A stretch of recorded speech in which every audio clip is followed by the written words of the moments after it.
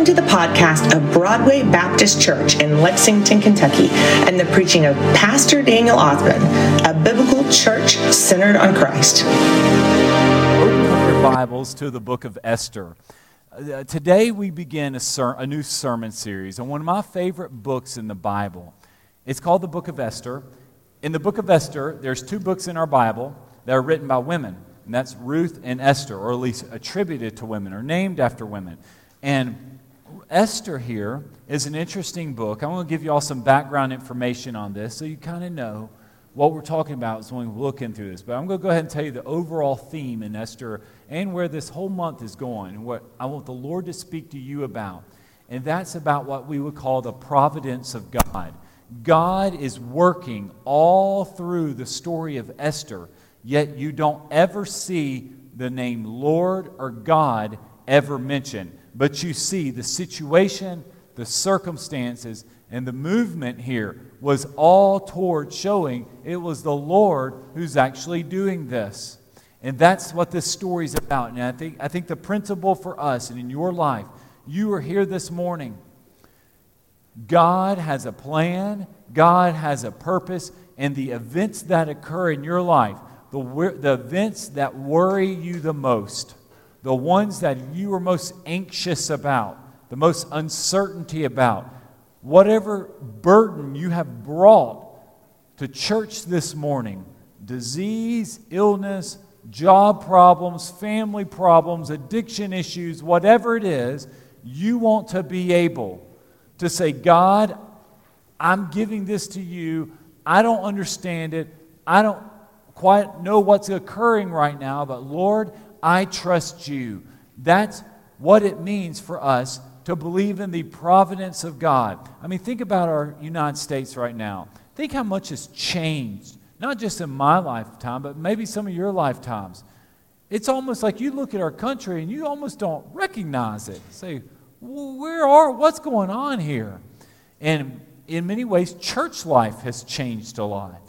And it's easy to compare things to the past, and maybe when you were growing up or the way things used to be, and then you look at it today and you go, it just seems different. Is God really there? And that's the story we're going to see through this entire section in Esther. In fact, before we read Esther chapter 1, I want to read with you the main verse for this entire book that we will constantly keep going back to.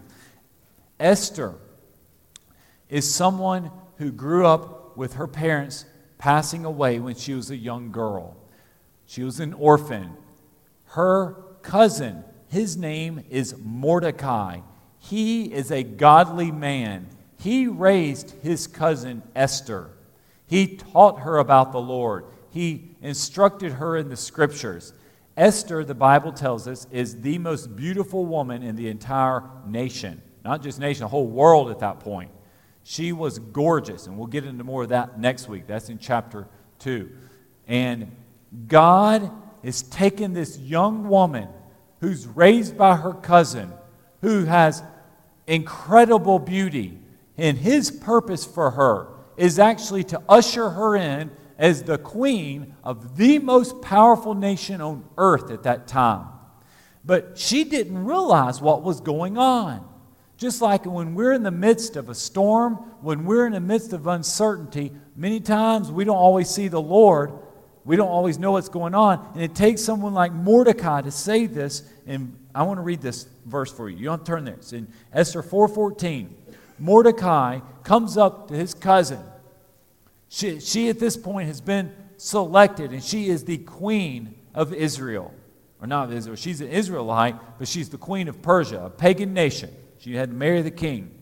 And he comes up to her and says, who knows, perhaps you have come to your royal position for a time such as this. Esther, God has made you the queen. God has put you in this position. God has given you a voice to the king that no one else has. And he's allowed you to be in this position for this. And that's the main theme we see in this entire book. And I think for us, who knows? Maybe you're at this church, you're at this worship service, you're here this morning for a time such as this. Meaning, there's a greater purpose for what God is doing. So, go ahead and turn your Bible, Esther chapter 1, verse 1. This book is one that reads like a novel. It's a book that you could read in just one afternoon and read the story and see what happens here. So I tell you, we of all the books in the Bible, I think I like this one so much because we see a young lady who basically has to be told, Esther, this isn't all by accident. Everything you have been given, everything good that's come to you, the death of your parents, you being raised by Mordecai, your beauty, God has used all of your circumstances for Him. It's the providence of God. And you see His hand moving and working through Him. Verse 1, these events took place during the days of Ahasuerus. Now, we're going to have some words here that are going to be very challenging to pronounce. Ahasuerus has two names here in this story.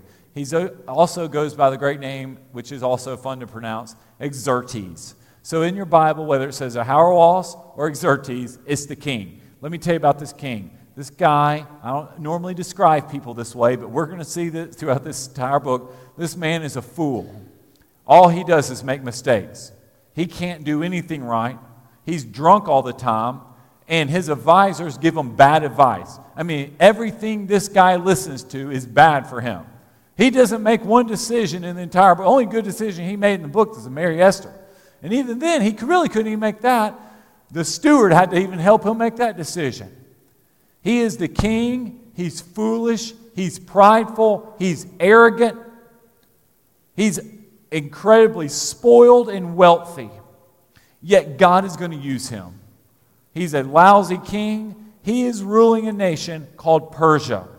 Persia, at this point in history, this is in the time of 483 BC, so about 500 years before Jesus. Persia stretched all the way from India to Ethiopia, current day cities, countries. The headquarters of it is in Susa. That's the area called Babylon. That area is in current day Iran. So we see this nation, Persia, which is also the Babylonians in the Bible. They went over and captured and destroyed Israel. And then they brought all the Israelites, over 1 million of them, to this land. They're in what we call exile. During this time, some other books of the Bible that were written are Ezra, Nehemiah, Ezekiel, the book of Daniel. These are the Jewish people living, along with Esther, living in exile, meaning they're in a place they don't want to be in. They were captured. Although they were treated pretty well, and the place they're in is very wealthy. There's a very powerful nation of Persia. This is when Iran was at its peak in world history. You know, if you trace world history, you see different nations that rise up. Like right now, the United States is the most powerful nation in the world. That doesn't mean we'll always be the most powerful nation in the world, but if you trace world history, we are number one right now. If you go back 2,500 years, Persia is the most powerful nation in the world. After Persia, you're going to see Rome. And so you just look through world history and you can see the rise of empires or strong nations that rule and dominate the world. Right now, Esther is going to be the queen of the most powerful nation in the world. During the time of King David, it was Israel. During the time of Solomon, it was Israel. After Solomon, because of his lack of devotion to the Lord, God destroyed Israel and broke it up. During the time of Moses, who was it? It was Egypt. They led the nation. They were the most powerful, dominant figure. So she is at this place that is very wealthy, very strong, led by a pitiful, foolish king who basically had nothing to do but party all the time. and worry about his ego. That's all, because they had nothing else to do. They owned a whole world. So that's our situation we're at.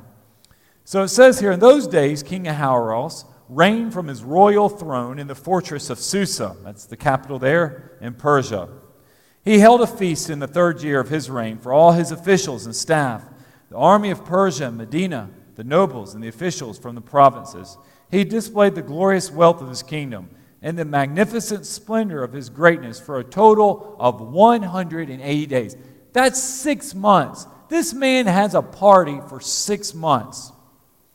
When I have a party, all I get is to go out to lunch with Sherry, and that's it. I mean, it's lunch. This goes on for half a year. So that just shows when you're partying for 6 months, you're bored, you have nothing else to do. So that's what's occurring here.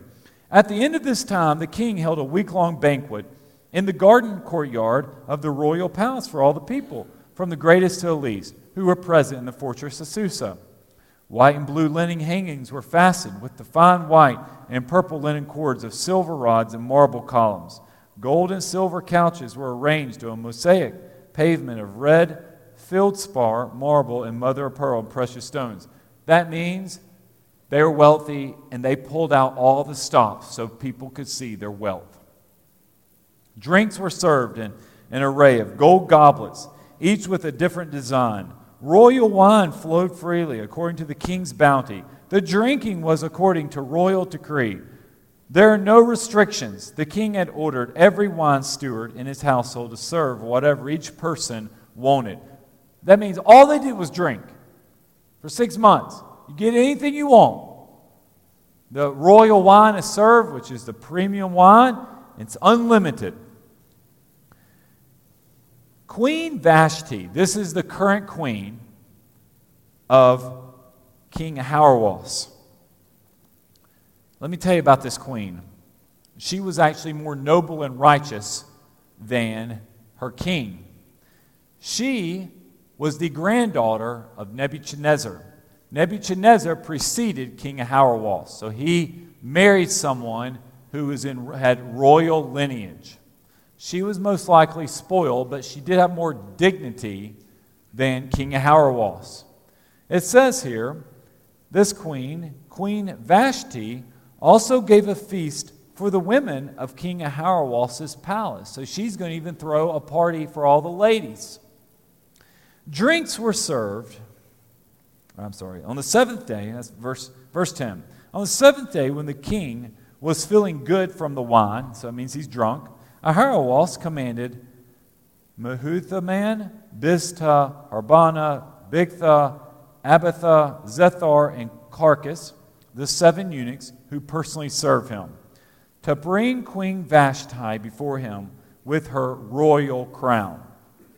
He wanted to show off her beauty to the people and the officials because she was very beautiful. Now, I'm going to read into what's probably likely going on. The Bible didn't tell exactly this, but Queen Vashti is extremely attractive queen. The king is drunk. It's this last day of the party. He wants to show off his wife, his queen. And it says there, bring her out in her royal crown. What might be implied, because if she could have just got dressed up in her nice gown and waved everybody with a crown, that wouldn't have been so much a big deal. So probably what's being implied here is all he wanted her to wear was a royal crown. That's it, no clothes. So he wanted to literally, the scene that's being presented here, he's drunk, he's known for his foolish decisions, so he wants to drag his wife out there with no clothes on to show off how good looking she is.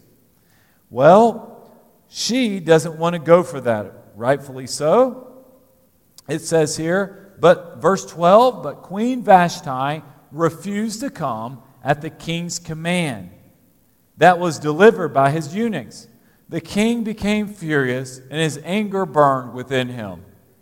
This poor king can't ever do anything, so all he does is get mad. And every decision he makes is influenced by other people. He can't make his own decision.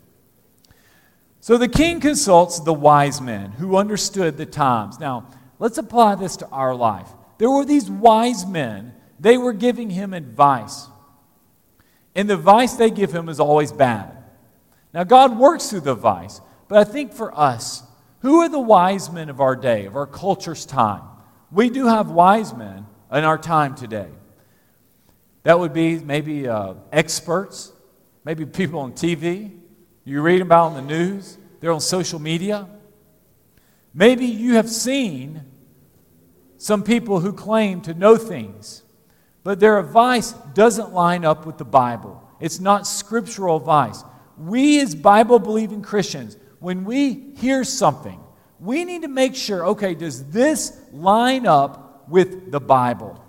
Is what I'm being told at school, at work, certainly on the internet, TV, you're watching Fox News, does this line up with what God's Word says? Because there are people who claim they know our times.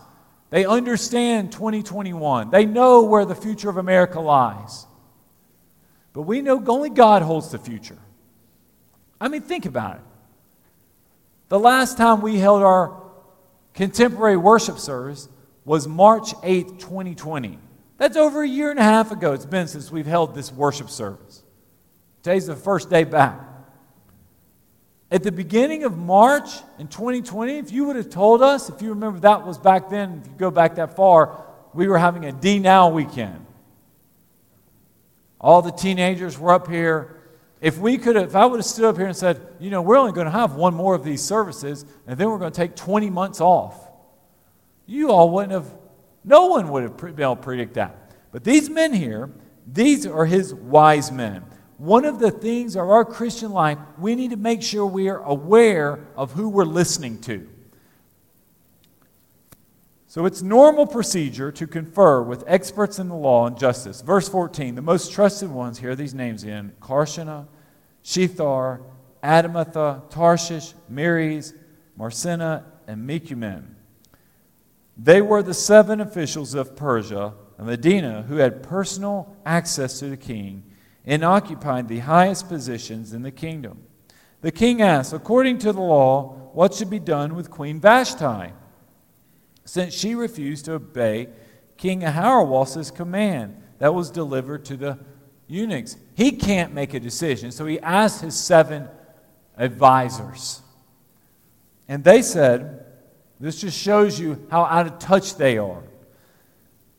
Mekumen said in the presence of the king and his officials, Queen Vashti has wronged not only the king, but also all the officials and all the peoples who are in every one of the king Ahasuerus' provinces. I don't believe that. I believe probably most folks thought this king was a joke. When you're throwing a party for 180 days and all you do is sit around and drink all day and show off your queen, folks probably didn't take him very serious. The only reason they listened to him because he had the authority to kill you if you said no.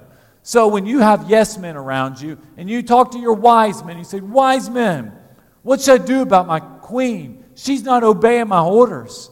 I'm troubled by this.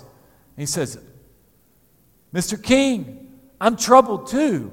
Not only has your queen offended you, she's offended me. And she's offended all the people in the provinces. This is a serious problem.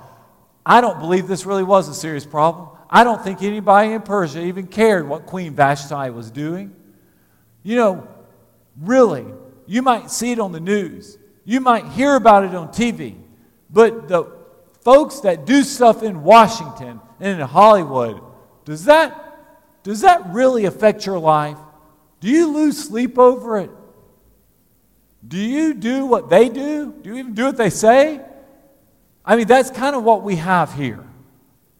Where the yes men are giving him just whatever he wants to hear.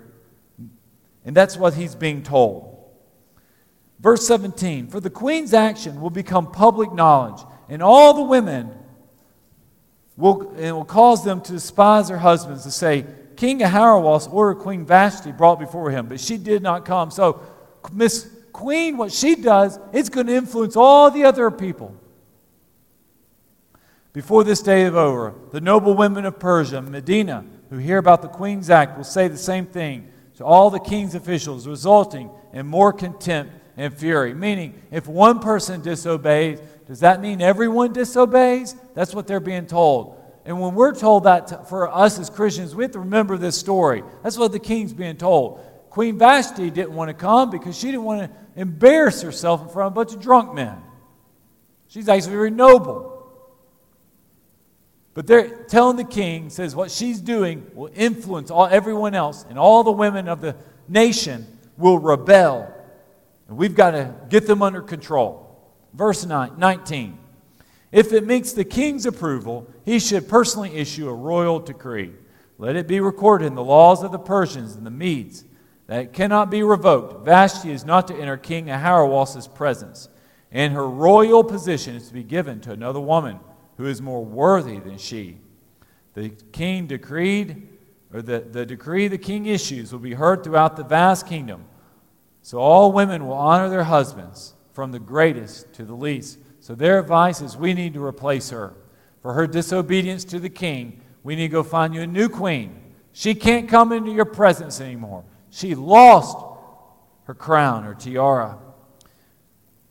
The king and his counselors approved the proposal, and he followed Mehuman's advice, which is bad advice. He sent letters to all the royal provinces, to each province in his own script, and to each ethnic group in its own language, so that every man should be master of his own house and speak the language of his own people. So this letter is being sent to everyone that the queen has now lost her royal position because she did not honor the king. And I think our principle we see here is this King Ahasuerus made a foolish decision based on bad advice. And who we listen to is so much about our spiritual life. In fact, we see this in Psalm 1:1. Who's speaking into your ear, who is giving, who you're looking at, where you rest your eyes, what you watch matters and influences you. Let me illustrate this. Flip over in your Bible. I think we have it up on the screen. Psalm 1:1. Look what God's word says. How happy is the one who does not walk in the advice of the wicked. There is nothing more that the devil wants to do is to have you walking in the advice of the wicked. That's how your children go astray. That's how families break up. They just took bad advice. They're being influenced. You know, that's the term today, a social media influencer. All influence is advice. You're being encouraged to do or act this certain way because someone else is pushing you in that direction. And the Bible's telling us that we need to be, that word happy can also be translated as blessed. We don't want to be folks who walk in the ways and the advice of wicked. Meaning if the advice and the guidance we're receiving, if it is not lining up with Scripture, folks, it's wrong. Now, God can absolutely use wicked and pagan people. And that's what's going on in this entire story of Esther. He's taking people who do not acknowledge him, King Ahasuerus, and he's going to basically save the Jewish people by raising up a new queen called Esther in a faraway land. That's not even their land. Or stand, keep going here in this Bible verse. Look what it keeps saying up here on the board. Or stand in the pathway with sinners. So they're saying you don't even stand. It says you're not to walk, you're not to stand, and you're not to sit. It says there, sit in the company of mockers. What that means there is you don't sit. If somebody who's negative, who's griping and grumbling, if you're sitting and hanging around them all the time at work, their attitude will spill into your life. And he's saying here, with where you go, look at the verbs that are used. Walk, stand, sit. He's saying that's not for you if they're wicked people. You just don't hang around those people because you're going to be influenced by them. So much of Christian life is who are we being influenced by? First of all, We want to make sure we're influenced by the Lord. We give Him our best, and the people we surround ourselves. That's why having a strong church family and friends within church is so important, because they're pushing you to the Lord. Worldliness is the opposite of godliness. Christ wants us as believers to be more and more like Him. The devil, the wicked, is wanting us to go the opposite of that. That's the ways of the world. This will be a constant battle in your life every day, no matter what your age is. There is a desire, a draw towards worldliness. You know, in this story here, we see King Hauerwas, and we see this man about his vast wealth and his attitude. And he's one of these guys who just wanted more. If you study American business history, there was a man, the most wealthy man who's ever lived. Because at this time in Persian history, King Hauerwas is the most wealthy man. There was a man named John D. Rockefeller. John D. Rockefeller, he was the founder of Standard Oil back in the mid to late 1800s. He was extremely wealthy. Wealthiest man in American history for today's dollars. And in fact, he was so successful, he started Standard Oil. He ran it out of New York as well as Cleveland, Ohio. He has a unique biography worth studying. If you ever, antitrust laws were used against him in 1911 and broke up Standard Oil because he owned all. If there was oil in the U.S., he owned it. Nobody else had any oil but Mr. Rockefeller. If you ever go to Chevron, BP, or Exxon, you can thank Mr. Rockefeller. That's where you're getting your oil from. Those are some of the breakup companies that came from Mr. Rockefeller with that. But he was once asked a question, and the guy, everything he touched turned to gold. I mean, he was just good. He was very, very good with money. He was once asked the question, so Mr. Rockefeller, how much money is enough? Because you own everything. You're a billionaire. And that was in 1800s when billionaires didn't exist. And his answer was, when he was asked how much money is enough, his answer was just a little bit more. If there was a dollar bill out there floating around, he needed it. His goal was to get all the money. I mean, he was just a man of greed, although he had good business sense, but he was also a man of wealth. And he had this desire for more, more, more. In this story, King Hauerwas, it wasn't so much that he was greedy. This man was prideful and arrogant. He wanted people to admire him. Admire his wealth, admire his wife, admire his parties. And what he was running into is they didn't. They did not respect him because he had no character. He had no morals. He was just a pagan, wicked king. And the story we see in our life, God is going to take a pagan, wicked king, and He's going to use this man and raise up a beautiful, godly young woman named Esther with a grand, great purpose of saving her people. And ultimately, even long-term, releasing them and allowing them to go home. They were saved for God's purpose and God's glory. Now, in your life, you are surrounded by King Hauerwases or Mr. Rockefellers. Maybe you know someone who's very greedy. Maybe you know someone who's very prideful. How is God using prideful, greedy, arrogant people in your life, people whom you don't even like, to point you and to point others to Christ?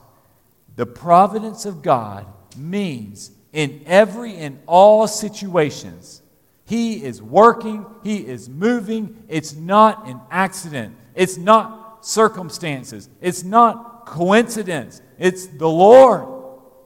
God brought you here. God saved you. God has a plan for young Nathaniel, almost 7 years old, who's just baptized this morning. And he's going to follow the Lord the rest of the days of his life. That's the Lord's plan for us. And maybe your commitment this morning, You've come here, our first ever 11:15 worship service, our contemporary worship service, and you've been out of church for a while, and the Lord's speaking to you and says, you need to be in my house worshiping me every week. It's not an accident. God uses our circumstances for His glory. And I think spiritual maturity and what the Lord's speaking to us, and we see throughout this entire book of Esther, is when we are fretted and fearful about situations, when we get bad report from doctor, we don't do good at school, when we feel like our friends are abandoning us, or we don't have any friends, say, God, what are you trying to teach me? And who are you going to bring in my life? What's going on right now? That teachable attitude says, Lord, I'm listening. Show me, God, what's for me. If that is you, your prayer this morning says, Lord, I want to see your providence, your sovereignty work in any and every situation. Some of you here this morning, God's brought you here and you witnessed a baptism, but you've never been baptized. And you need to get baptized. It's the Lord speaking to you, saying you need to be in that water too. Next week, you need to be in a baptism service. That's what it means to follow Christ in believer's baptism. God has a great plan for you. His greatest plan is salvation. God created Adam and Eve and put them in the Garden of Eden, but He knew that wasn't going to work. They didn't get to stay there very long. They disobeyed and they were driven out of that garden. God knew that was going to happen, and His master plan was Jesus coming into the world. That's what we celebrate at Christmas, being born into the world and then ultimately dying on a cross so you and I can be saved. And this morning I ask you, have you been saved? Have you given your life to Christ? Have you trusted Christ as your Savior? That's God's plan for you. That's God's purpose. And that is why the Lord, whether it's Esther, whether it's Jesus, or whether it's you, He is working His plan. I'm going to lead us in a prayer. And in this prayer, I'm going to give you an opportunity to get saved and respond to God this morning. You give your life to Christ today. Let's bow our heads and pray about it. Jesus, I pray if there's anybody here, and there are folks here who are not saved, they have never trusted in you as their Savior. Maybe they identify with King Ahasuerus. They're just living for themselves, just going through life wherever the wind blows. Lord, you want to save and deliver us from that. And God, I pray that they will pray this prayer I'm about to lead us, and they commit to you. And I want you to say this prayer along with me. Dear God, I know I'm a sinner. I repent of my sin. I trust in you. Jesus, from this day on, I'm yours. In Jesus' name I pray. Amen. I want you to look up. If you said that prayer, the Bible says that means you're saved. If you said that prayer a minute, you just gave your heart to Jesus. The best decision you can ever make. Everyone who's saved has prayed and accepted Christ as their Savior. Being saved means you need a Savior. Jesus is our Savior. That's what it means for us to pray the sinner's prayer. We're being saved by the blood of Jesus. If you said that prayer, you want to make a decision to follow Jesus, I want you to make it public this morning. So we're going to stand together, and our band's going to lead us in our closing song here. And if you want to come forward, you come take my hand, come let me know. Walk forward right here. Say, Pastor, I said that prayer. I'm ready to get baptized. I'm ready to join this church. Now is your time to respond to God.